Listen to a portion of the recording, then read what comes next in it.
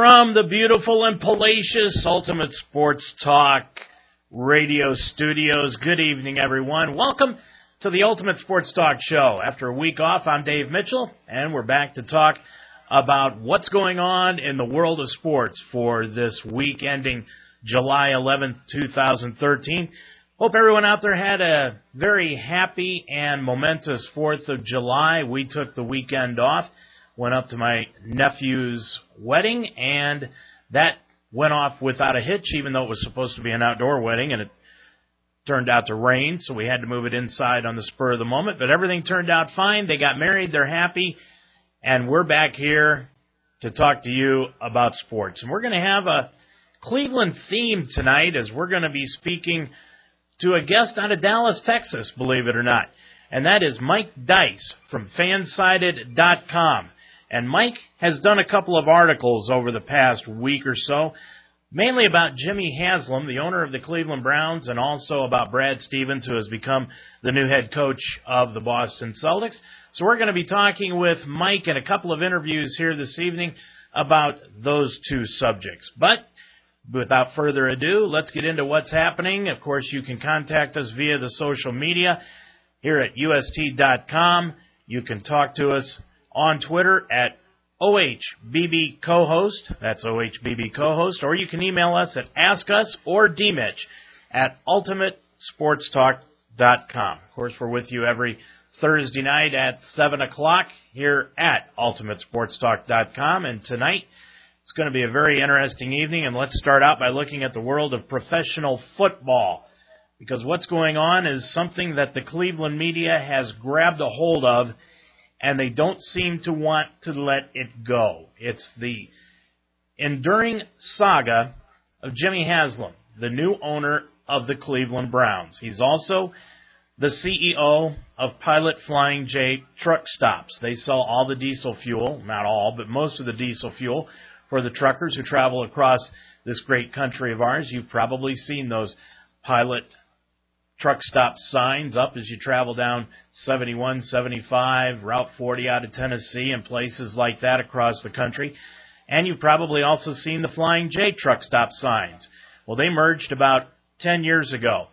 Well, the company is in bad straits right now because back in April, they were raided by the FBI and IRS as those two government organizations alleged that the business, Pilot Flying J, had been skimming money off the top of a rebate checks to their customers.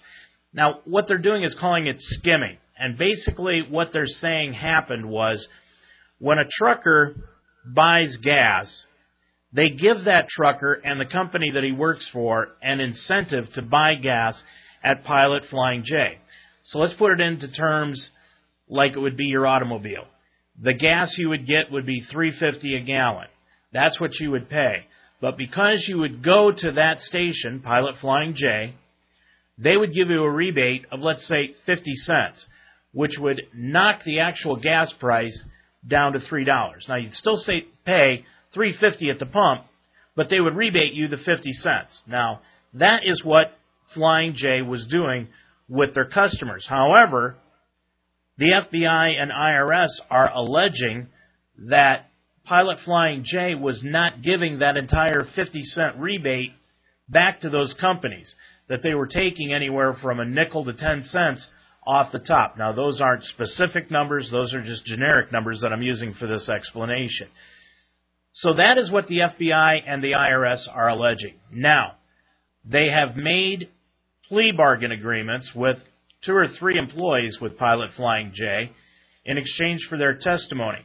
Now, what the Cleveland media has grabbed a hold of during this entire time is that they are trying to pinpoint whether or not Jimmy Haslam had any idea as to what was going on. Of course, the buck stops at the top, as everybody likes to say, but Jimmy Haslam is coming back and saying that he had absolutely no idea that they were not giving the full rebate refund back to their customers.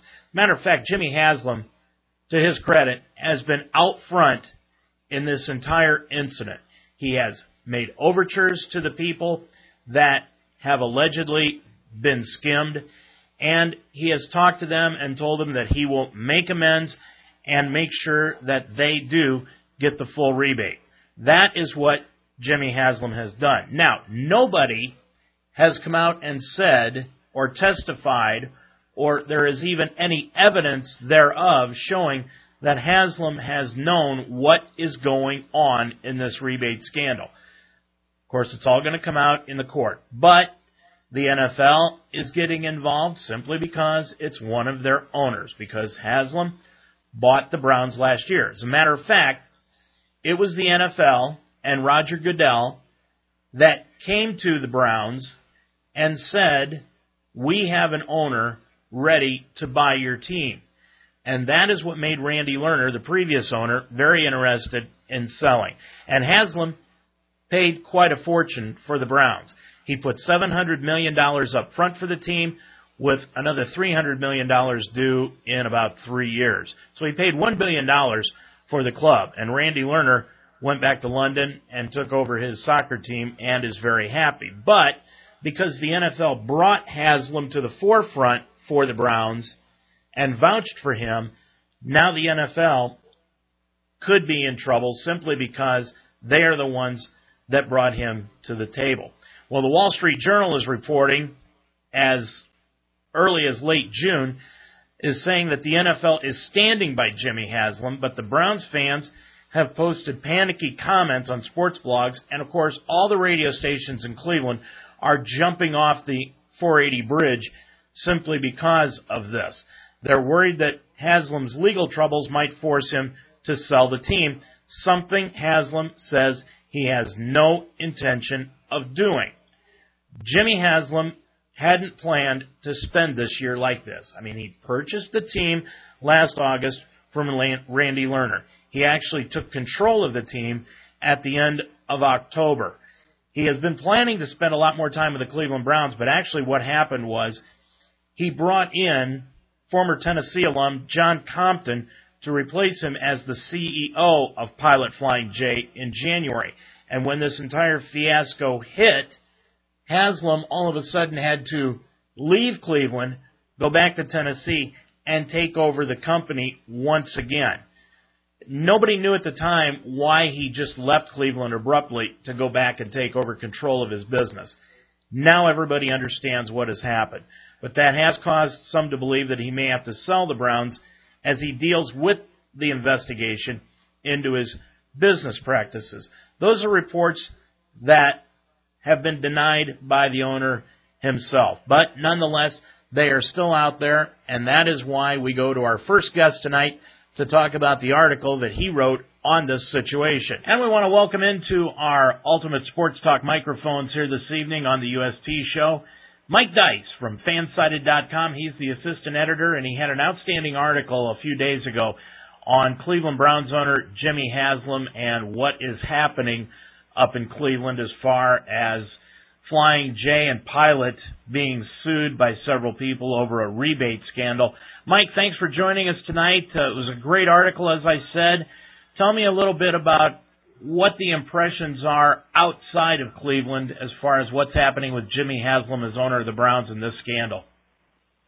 Well, I mean, he certainly finds himself in a troubling situation where his hand could be forced to sell the team. There's a report coming out that Flying J's company is $4 billion in debt, and obviously the Cleveland Browns would be a huge financial asset, and by selling the Browns it would bring some financial relief to the company. Now a lot of owners separate the two. They keep their corporate interests and their personal interests separate, but he could be forced to sell the Browns. Outside of Cleveland or Ohio, as a Dallas fan, you know, I live in Dallas, Texas, and we deal with Jerry Jones on a regular basis. It's something that's of concern and interest, but I don't think anybody really expects Haslam to have to sell the Browns in the future. You know, the one thing that's always intrigued me, Mike, about this situation is how the NFL didn't know about this. It happened so quickly that he bought the team, and then this scandal showed up. How did the NFL not know what was going on? You know, that's a good question, because they do so much due diligence with their franchises. I mean, obviously, it's not the strictest when it comes in the four major sports when it comes to buying a team. You know, the MLB, I think, has pretty strict requirements and a voting process to allow people to buy teams. But I don't know how it was overlooked, but as we've seen over the course of this offseason, there's a lot of missteps on the NFL from the league office in monitoring things.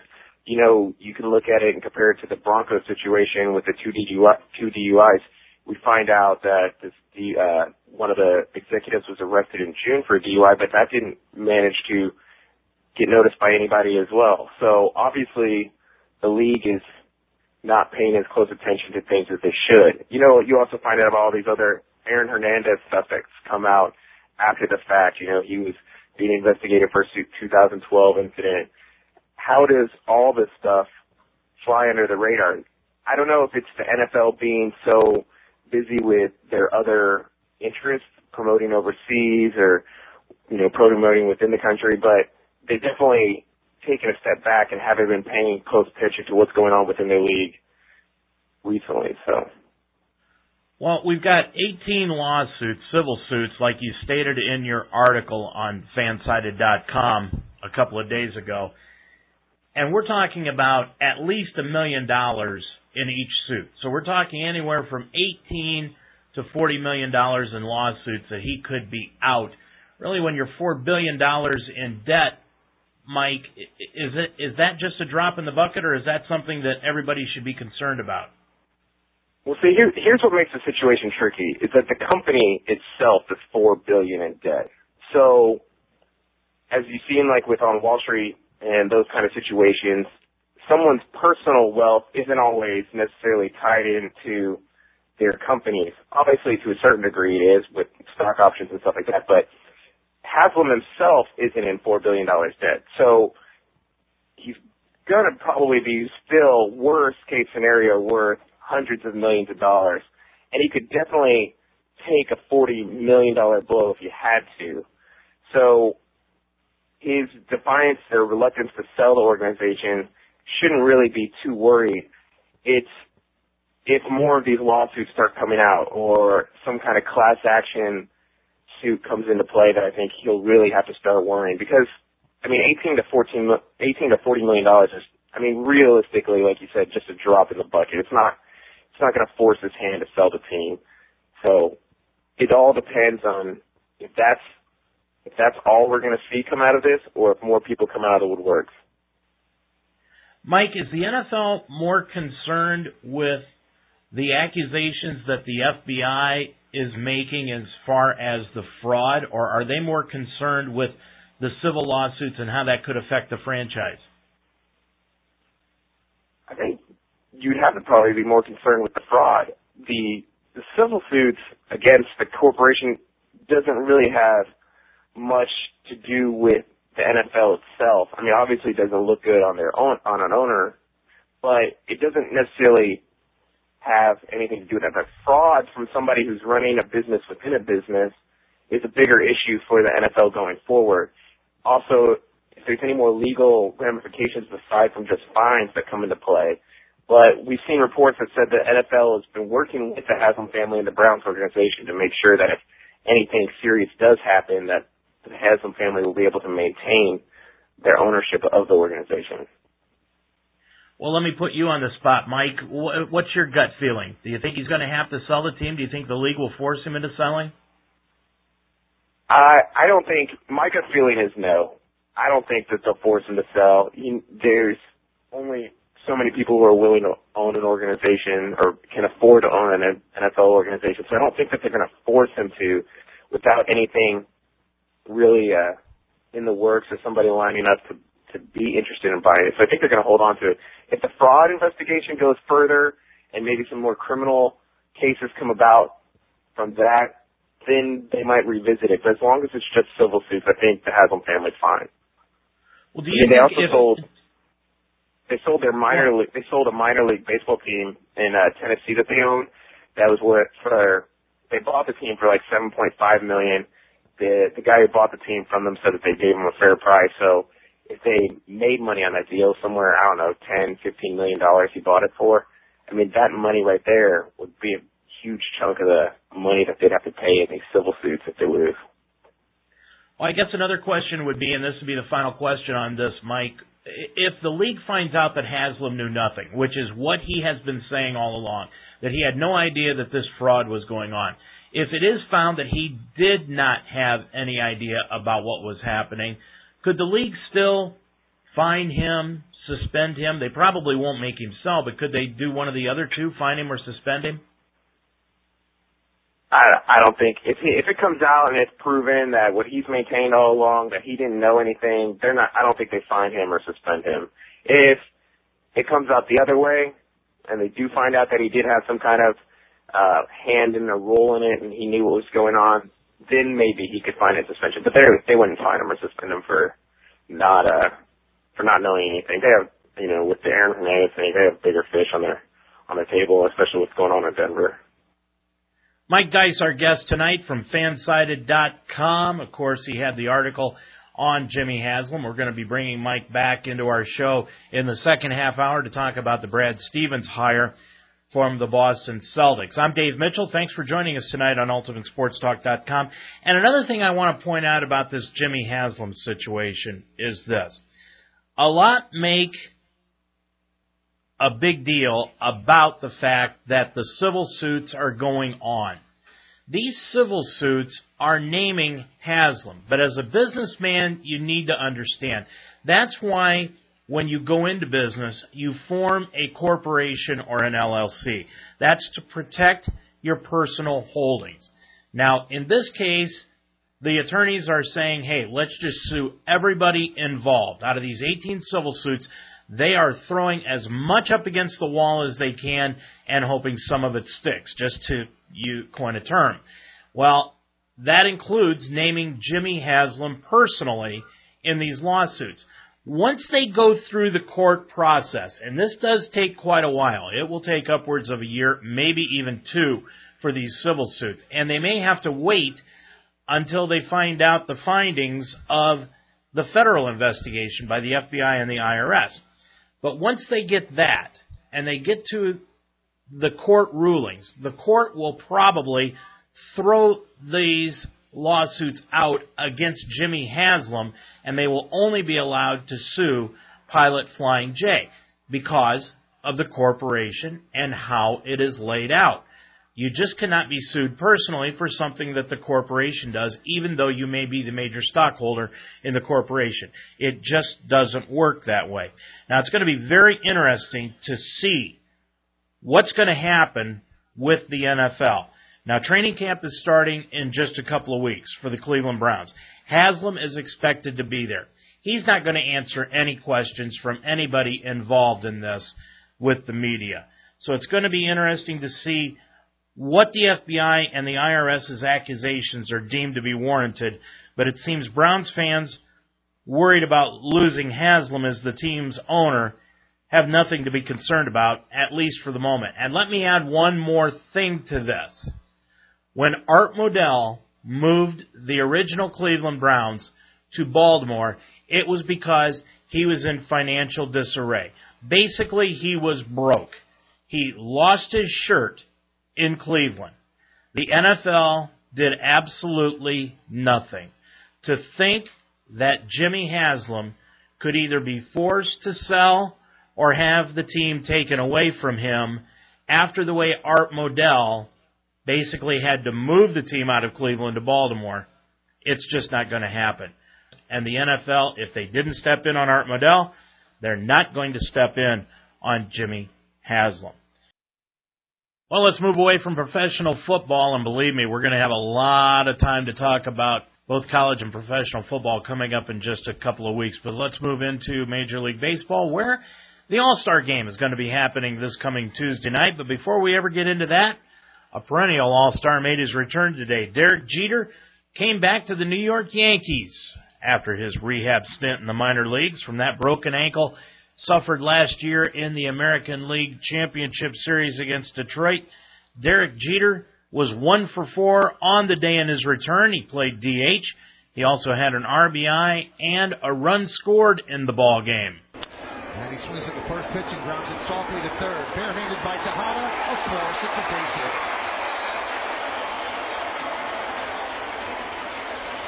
Could we have thought any differently? Well, Derek, one of the most aggressive hitters in the game, obviously not waiting around. If he likes it on the first pitch, he's going to go ahead and swing.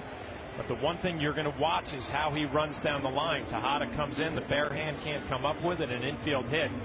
This is what everybody wants to see. How is he running on that ankle? I'll tell you what, it looks pretty good. That sound clip from this afternoon from Michael Kay and the New York Yankees radio network. Of course, it's nice to see the captain for the Yankees back in the lineup playing DH today.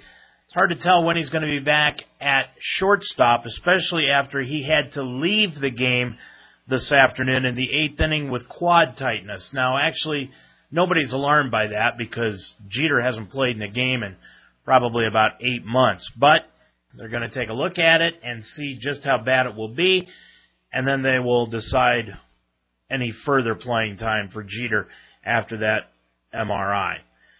Well, of course, the final spot vote for Tuesday night's Major League Baseball All-Star Game concluded earlier this afternoon, and the four-letter network, along with some other media personnel, were pushing for the Dodgers' Yasiel Puig to make the All-Star team.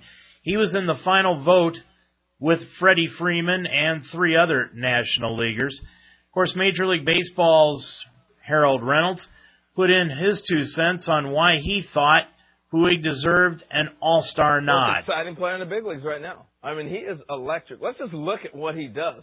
I call him Little League Puig. Sometimes he runs until he gets tagged out. But the other thing he does, he plays with that enthusiasm. Remember the guy in Little League that was the one that was like, hey, we're going to go get ice cream. Look at my name on the back of my jersey. That's what he reminds me of. He's just a kid out there doing his thing. He's just tearing it up. But, hey, back in New York, June 19th, he plays a doubleheader. He gets thrown out stretching one, and then he decides, I'm going to challenge you, and I'm going to continue running until you tag me out. He showed us everything. He could steal a bag. He bunted, got on base. And on top of that, unbelievable power. I'm going back to his first home run. And how about the throw, the first game he made in L.A.? I mean, this guy took baseball by the storm, and that's why after 30 games, we're talking about this guy being in the All-Star game. I'm sorry. He's got my vote. He's got to be there. He is so exciting to watch. He has to be in the All-Star game. Well, he didn't make it. The vote was announced earlier this afternoon. Freddie Freeman of Atlanta and Steve Dalembert, the relief pitcher from the Toronto Blue Jays, were the 2 players that won the vote and the last spots on the American and National League All-Star teams. Of course, there was a lot made earlier this week about the fact that the Atlanta Braves fans and Toronto Blue Jays fans were trying to coerce the vote, and the Toronto fans were voting for Freeman and the Atlanta fans were voting for Dalembert just to keep Puig off of the All-Star team. I really don't think Puig deserved to be on the All-Star team. He's only been in the majors for a total of 44 days. Now, that's not enough to be placed on the All-Star team. Even Bryce Harper had to wait longer than that to make the All-Star team. I just think it would have been a travesty, but I also think that Major League Baseball has to decide what they're going to do with this All-Star game. And we're going to talk about that in just a little bit. But who's going to be the starting pitchers for the All-Star game on Tuesday night? Major League Baseball's Dan Plesac makes his case for the National League and Bruce Bochy to start Matt Harvey of the New York Mets for the National League on Tuesday night. He's taken Major League Baseball by storm in 2013. Right now, he's the best pitcher in Major League Baseball. There isn't a pitcher right now that has the arsenal. Take a look at that belt, Harold. This is his utility belt. What does he have? A terrific changeup. Very polished for a young pitcher. Breaking ball, this hard slider right here. I don't know how you lay off that. You're right-handed or left-handed. Then he has the powerhouse fastball, 95 to 99 miles an hour. He has 3 quality pitches. And the 4th, I call it a slurve. It's not a true slider. 4 terrific pitches. 2.27 earned run average, 7-2. Right now today, the best pitcher in baseball. I'm sorry, Mr. Plesac. I understand what you're trying to do. you're trying to drum up some interest on Matt Harvey being the starting pitcher. He's probably going to be the starting pitcher for the National League. I don't really agree with that. I think Clayton Kershaw and Adam Wainwright are probably two more deserving prospects to start the game, but it is in New York at Citi Field, so okay, go ahead and start Matt Harvey. But to say that he right now is the best pitcher in baseball, that's not the case. He's not even up to the status of a Max Scherzer of Detroit, who will probably start for the American League. Scherzer right now, 13-0. How can you say a 7-2 pitcher is the best pitcher in Major League Baseball up against a 13-0 pitcher? No way is Matt Harvey the best pitcher. Fox Sports, though, John Paul Morosi gives his advice to the two managers, Jimmy Leland of Detroit and Bruce Bochy of San Francisco, who will be the all-star managers, on who should be the starting pitchers for the all-star game Tuesday night. In the American League, it's Max Scherzer, and in the NL, hometown favorite, Matt Harvey. Now, Jim Leland, who also is Scherzer's manager in Detroit, is a little bit concerned about the workload. Scherzer is scheduled to pitch the final Saturday of the first half. Leland wants his starter to go 2 innings, but Scherzer, based on the fact that he pitches Saturday, probably can only give him 1. You know what? I'm not so worried about that. He can have his next pitcher go 2 innings, and for me, Scherzer deserves this start. Max Scherzer subscribes to Sabermetrics. He's also a great personal story. Went through the tragic loss of his brother last year early in the season and has rebounded tremendously from a personal standpoint and is now one of the game's elite pitchers. It would be a fitting part of his story if he's able to start the All-Star game. In the NL, Matt Harvey. We all talk about should Adam Wainwright start that game because he's been the most deserving guy, longest track record. All those things I agree with. Wainwright would be a fine choice. But if I'm an average American sports fan, I want to see Matt Harvey for the first time on a huge national scene. The Mets, as we know, probably a couple years away from getting into a postseason game or other sort of important contests like that. I want to see this kid in front of the whole nation, in front of the whole world, out there at his home ballpark at Citi Field. I think that might make a couple headlines in New York, which is what, after all, the All-Star Game should be about. Showcasing the game's great talents and the great stories. It's why Yasiel Puig should be there, and it's why the pitching matchup should be Max Scherzer versus Matt Harvey. And that's probably what it will be. Max Scherzer against Matt Harvey. And that's fine. And the All-Star Game will be Tuesday night in New York at Citi Field, home of the New York Mets. Well, of course, there's a lot going on with this Biogenesis investigation. And someone who's putting in his 2 cents worth now is John Rocker, the former relief pitcher for the Atlanta Braves and Cleveland Indians. He was a once dominant closer, and then he fell into disfavor in baseball after comments he made about New York City. But back in the news, Rocker, whose rants in the past were sometimes racist and usually offensive, told CBS Sports Radio in Cleveland, 92.3 The Fan, on Tuesday, that people were getting their money's worth when the players were juiced, especially during the 1998 season.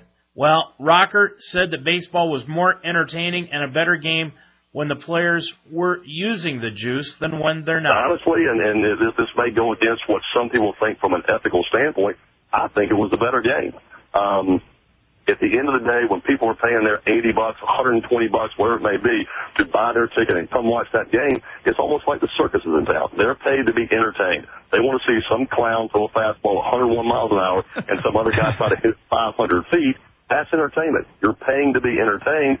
Was there anything more entertaining than 1998 watching Sammy Sosa and Mark McGwire chase 61 home runs? That was absolutely just mesmerizing time and a great time for every baseball fan out there watching that. I mean, we all know after the fact, why we were able to watch that, but it was entertaining and the people were getting their money's worth.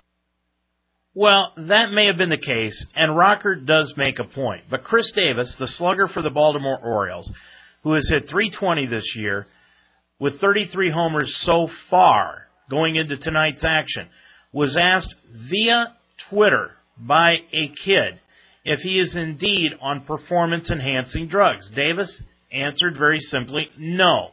Now, if you followed the media freakout during the PEDs at all over the past several seasons, you know what's coming next. Rick Riley of ESPN and Sports Illustrated wanted to ask Chris Davis to elaborate on his plain no to the kid in question.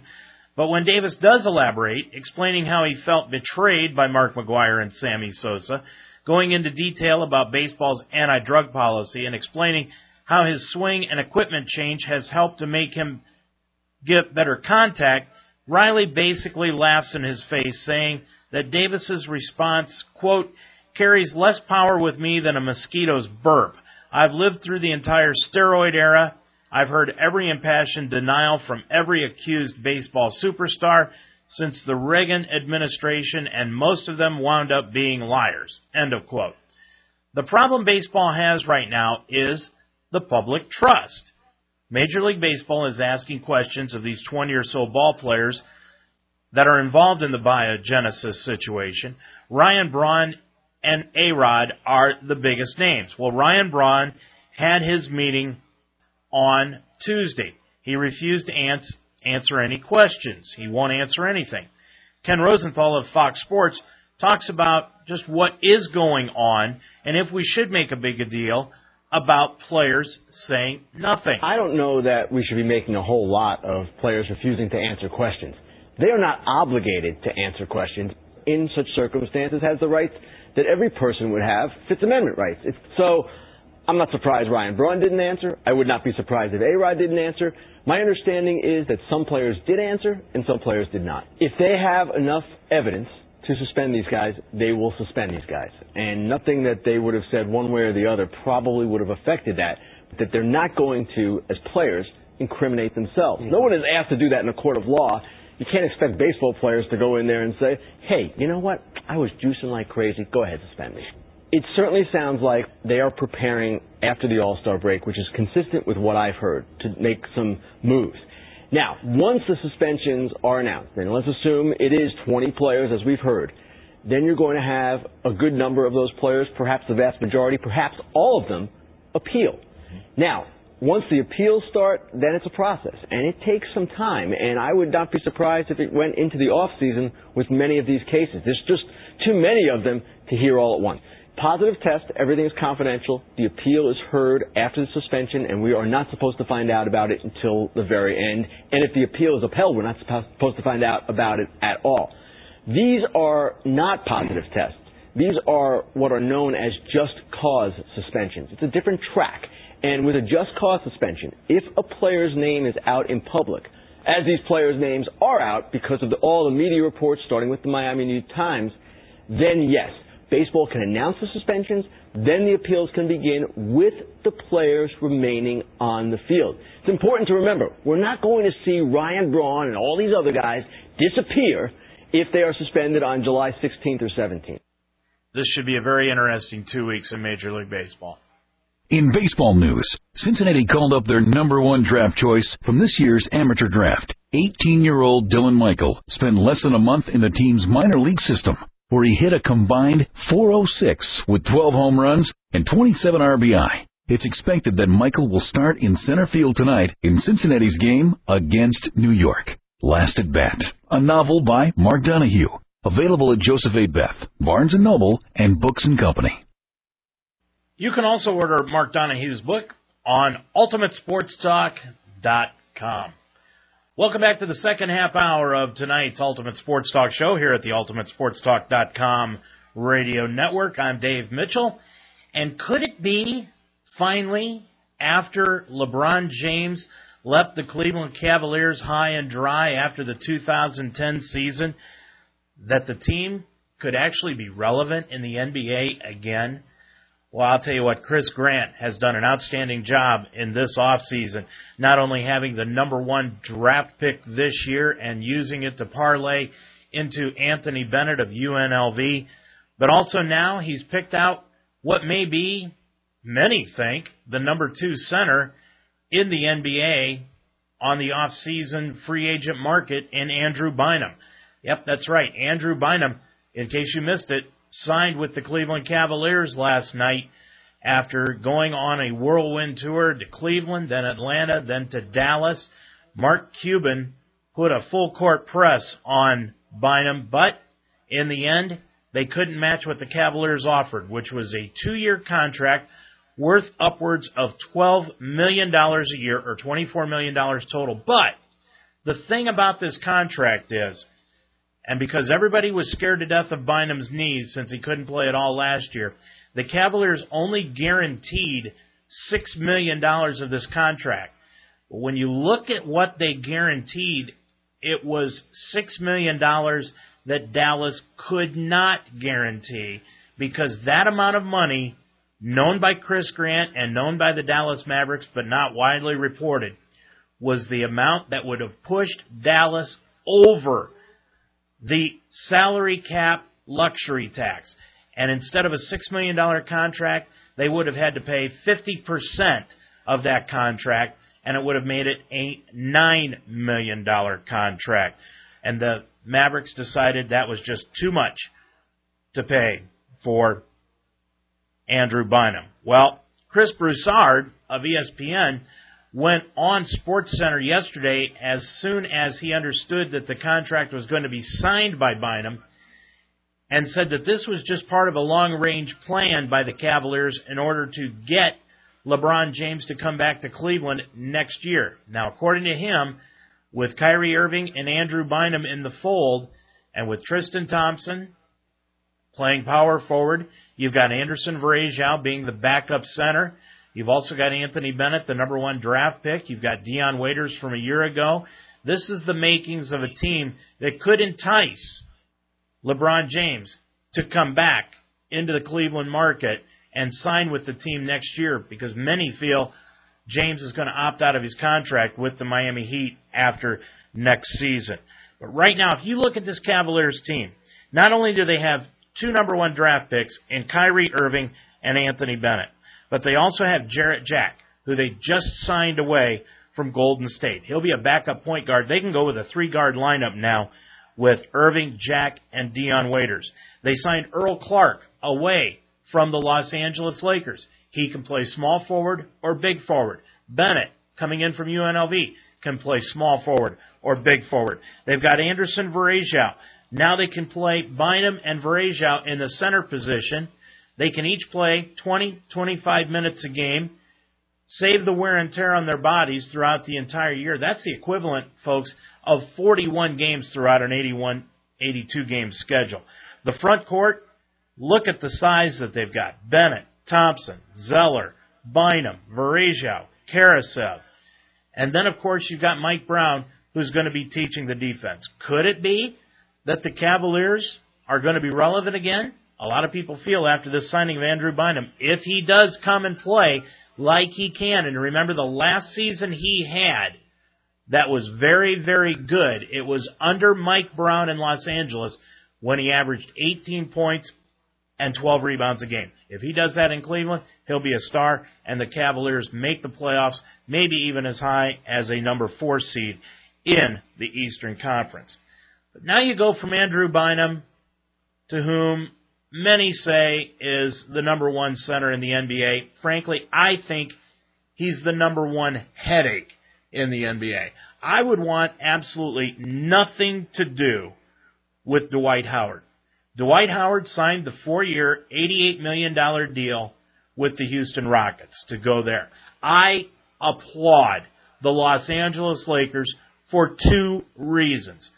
Reason number 1, they did not do a sign and trade with Houston, which means it cost Dwight Howard almost $33 million over the 4 years of his contract because the Lakers would not trade him. The difference between trading him to Houston and just letting him sign with Houston was the fact that Houston did not have to give up a draft pick to L.A. also, but then what it also meant was it cost Dwight Howard $33 million over that 4-year deal. I applaud the Lakers for that. And secondly, I applaud the Lakers for just letting him go. Let him go. It just meant nothing to them. I give it all to the Lakers on this one. He signed with Houston, and he wants this team in Houston to revolve around him. But is it going to? Because if you recall last year, they brought in Jeff Harden from Oklahoma City to be the leader of this team, to take them to the promised land, to do what he did in Oklahoma City. Can Jeff Harden and Dwight Howard coexist? Whose team is it going to be, Harden or Howard? Who's the third man on the totem pole for Houston? And Kevin McHale, he's got a full head of hair now, and it's dark brown. What is it going to be like after a year of having to put up with Dwight Howard complaining, whispering in his ear constantly, all season long, get me the ball, get me the ball? Dwight Howard, there's no doubt, is an outstanding defensive player when he wants to play. And that is slim and none most of the time. He is in it for the money. Now he's got the money. Now what does he do? He's a coach killer. Most are saying out there, Kevin McHale is going to have a headache because they're saying Howard won't work. He constantly complains, which is true. One of the reasons he said that he wanted to sign on with Houston was because of the fact that he could learn the post moves and learn offensive moves not only from one of the great fundamental post players of our time in Kevin McHale, but also learn from a center who's a Hall of Fame center and won 2 titles in Houston, in Hakeem Olajuwon. The thing about learning from those two is, hey, it's great to work with them for a couple weeks, but these are post moves that have taken LeBron James 3 years to learn. And they're just now starting to kick in. His low post game is just now starting to roll into shape.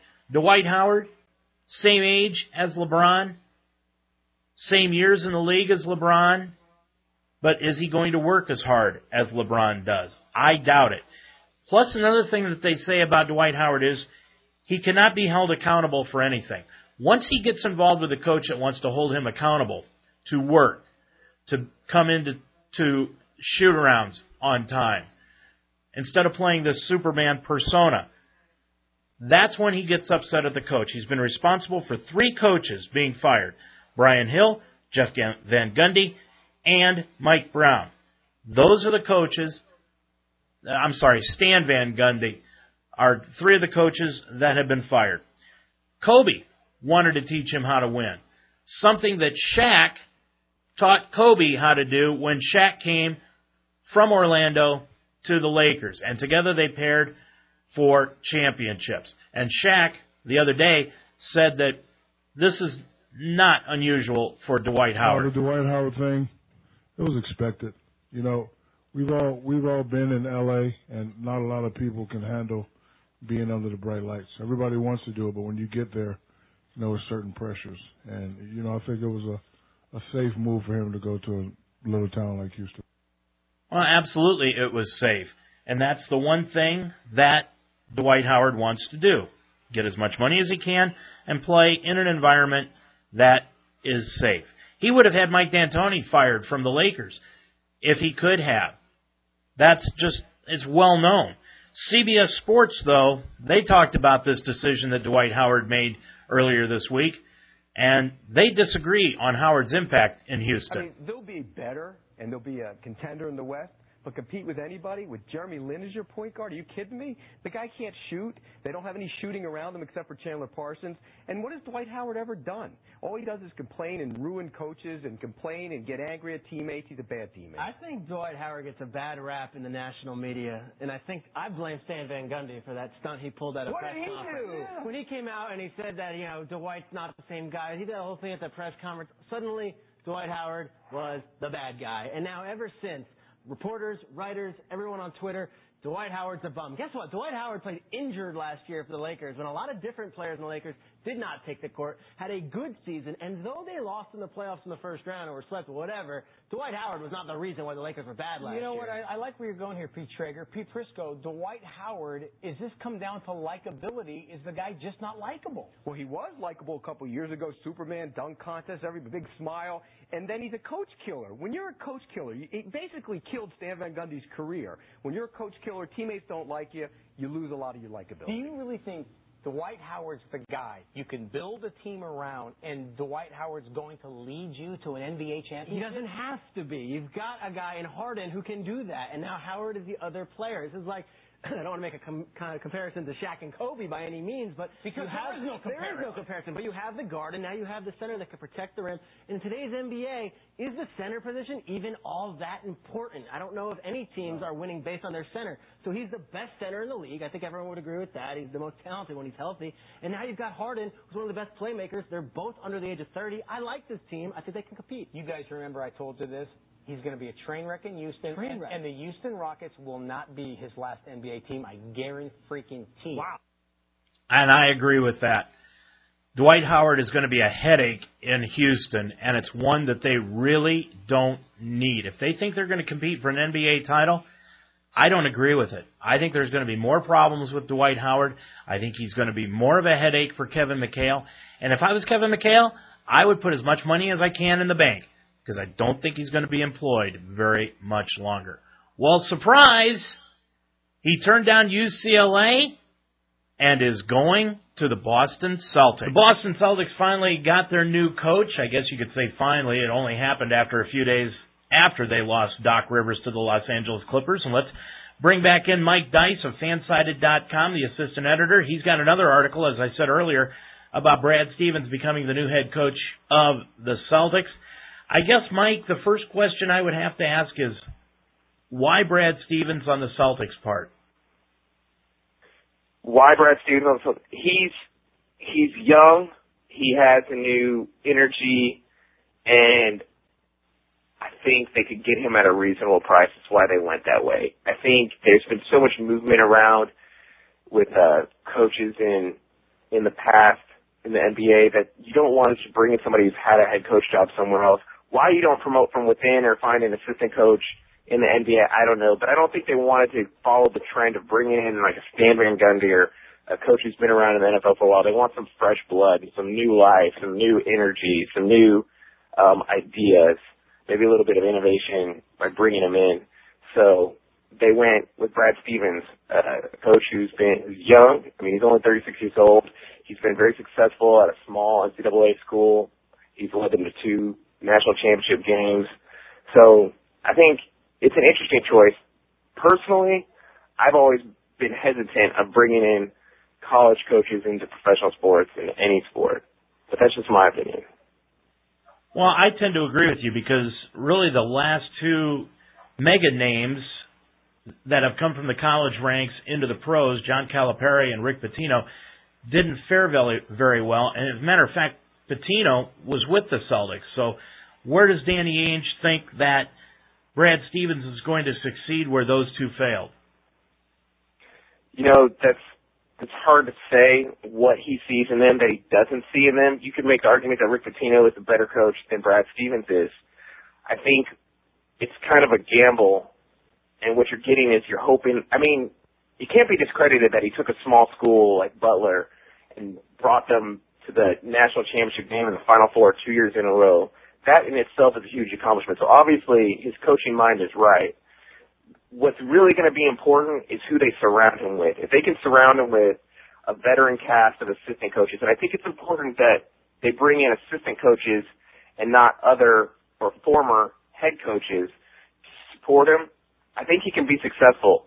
But I think they're just looking for something fresh, something different, something to rejuvenate the franchises that are going through this rebuilding process. Our guest is Mike Dice of Fansided.com. He's the assistant editor.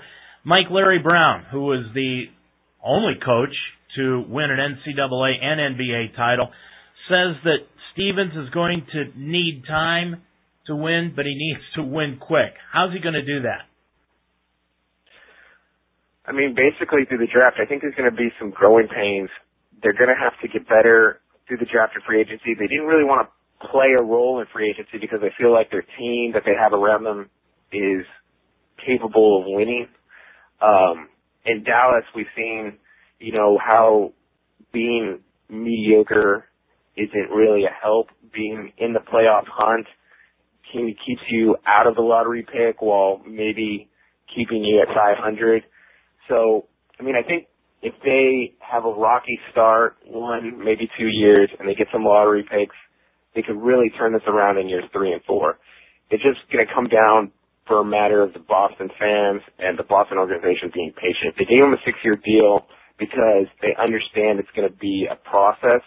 So I think what's most important is patience and not expecting it too quickly. How Rondo works with the players they got from the Nets and their draft picks doesn't really remain. The guy that the center that they got in the draft via trade has been kind of impressive during summer league. So there's light at the end of the tunnel, and there's some positive and there's some optimism. But I think it'll be a rough first year, and then second year you'll start to see them hit their stride. You know, Mike, it was reported that Stevens was also offered the UCLA job before Steve Alford got it. I understand the Celtic allure, but I also understand the allure of UCLA. Why the Celtics and the NBA over a UCLA and staying in the college game that he's been a success at? You know, I always wonder why coaches go from college to professional. You know, you go from dealing with these kids who don't necessarily have these massive egos, and it's a little bit more personal and a little bit more love. There seems to be a little bit more tenure in college, the college ranks, to go into the pros where it's so high demanding and so stressful. And you see so many coaches that make that leap come back to the college ranks. You know, you saw it with Nick Saban, you saw it with other coaches that you named earlier. But I think it just has to do with personal goals and where he wants to be. For me, personally, if I was a college coach and I was offered a premier job in the college ranks, I would stay there. I think the love, the respect, the patience you get, the understanding is a little bit more tolerable, and I think it's just a more overall enjoyable experience. The demand that you have and the expectations to me in the pro ranks are just so stressful sometimes, and you see the turnover with coaches can be every few years. I mean, in Dallas, Avery Johnson, who was the head coach for the Mavericks, takes them to the finals, wins 67 games, and then he's gone. I mean, he was only the head coach for 3-4 years maybe. I mean, the lifespan of a coach in the pro ranks isn't very long. So it basically has to come down to his goals. His goals had to have made him turn down a job at one of the marquee schools to take a job in the pro ranks. And final question, Mike. I heard a great explanation about why college coaches have such a tough time jumping to the pros. I want to see if you agree with it. You're playing 35, 37 games a year at the college ranks. You're paying 3 times that, and in the pros. In the NBA, it's more of a marathon. In college, it's a sprint where every loss could be your last one. And you get into the NBA, and you've got best 4 out of 7. So it's never a do-or-die situation until you get into day 7. And college coaches don't know how to relate to that situation. Do you see that explanation as having any merit? Oh, absolutely. I mean, it makes perfect sense. If you're going to be coaching 2-3 times the amount of games, the pressure, the grind, everything gets down for you. I mean, the dealing with professional players' egos and players who are making millions of dollars, I mean, that's already a hurdle in itself. And if you were to do that on a college schedule, that'd still be a hurdle. But to do it over 82 games in the regular season, not even including the playoffs, it absolutely makes sense. It's a grind. It's more day in. It's more day out. You don't have that time to pause and rest. You don't get that chance in the NBA because it's just so constant once the season starts. It's more stressful. It's more demanding physically. And you've seen coaches turn down jobs because they couldn't handle the physical stress of it. You know, Phil Jackson, when he had to consider whether it was going to affect his health before he took the Lakers job, before they gave him Mike D'Antoni. So it's absolutely more of a grind. And to be consistent over 82 games versus over 30 games is a lot harder. Well, another thing Larry Brown said, too, who is back in the college ranks coaching now, in case you didn't know, he's the new basketball coach at SMU. Another thing that he mentioned was the fact that professional players know within the first 5 or 6 minutes of their first game if a guy can coach or not. And that's what they're going to find out with Brad Stevens. I think he's a great coach. I think he's a great college coach. I think jumping to the pros, where, as Mike just said, you've got a bunch of prima donnas running around, I think he's going to have a problem. Do I think he's going to get the full 6 years? I doubt it. I doubt if he's there more than 3 years, and then he'll be ready to just back out of it and go back someplace in college basketball. Well, this Aaron Hernandez situation is getting out of hand. Not only has the media taken a hold of this like the O.J. Simpson trial back in the 90s, but they're also starting to lay blame in places that it really doesn't belong. For example, I want to specify one article here by Michael Rosenberg of SI.com, SportsIllustrated.com. He's talking about former Florida and current Ohio State coach Urban Meyer and how Urban now is fighting back over the fact that the media is trying to lay the blame of Aaron Hernandez at his feet. Now, according to Rosenberg, he understands why Meyer is fighting back and that anybody trying to tie Meyer to that murder would rattle any of us. But here's something that is being said. Aaron Hernandez looks like a sociopath, and that should rattle Meyer too. This is a direct quote from Rosenberg's article on SI.com. It's been well documented, but a lot of Meyer's Florida players seem to get in major trouble and thrown into the back of a police car. So many Gators got arrested that the Orlando Sentinel started keeping a running count. The New York Times reported last week that from 2005 to 2010, Gators were arrested 31 times. More amazing, of the 121 players on the 2008 national champions, 41 have been arrested either in college or afterwards. Rosenberg goes on to say, is this normal? We'll put it this way. If you had 3 kids and 1 got arrested, would you figure that was normal? Well, this kind of argument has drifted into the Cleveland media also, especially on the 4-letter network that's on AM radio 850. Now, I've got to say this. How in the world anyone could allege that Urban Meyer has anything to do with Aaron Hernandez is beyond me. First of all, we're talking about an alleged killer. And Aaron Hernandez is due his day in court. To lay blame at anyone's feet right now would be irresponsible. Are they going to start blaming Robert Kraft and Bill Belichick for this? Because Urban Meyer had Aaron Hernandez for 3 years, and he roomed with Tim Tebow all 3 years. Bill Belichick has had Aaron Hernandez for 4. So how does Bill Belichick get a pass in the media, but yet Urban Meyer is the one that is being criticized because of it? I'll tell you why. Very simply because Bill Belichick does not allow the media to bully him. If the media decides that they want to hold a press conference with Bill Belichick to discuss the Aaron Hernandez situation, I can tell you exactly what will happen. Bill Belichick, in those docile tones of his, will say, I can only talk about the players that are here. And if they continue to ask him questions about Aaron Hernandez, Bill Belichick will walk out and he will not return, and he will definitely not answer any questions about Aaron Hernandez. That's what's going on out there now. The media does nothing to investigate stories. And when they do, they think they have to have somebody that they can lay the blame at the feet of. That's not Urban Meyer. It's not Bill Belichick. It's not Robert Kraft. And it's not Tim Tebow. The only person that should be held accountable for this crime is the murderer. Allegedly, Aaron Hernandez. And until that is decided in a court of law, there is nobody to blame. After all, are we going back and blaming the coaches like John Fox for Ray Carruth? Are we going back and blaming John McKay and John Robinson for O.J. Simpson? No. Why should we be blaming Urban Meyer for Aaron Hernandez? That's going to do it for this week's show, the Ultimate Sports Talk Show. I'm Dave Mitchell. Our thanks to Mike Dice from Fansided.com. He's the assistant editor.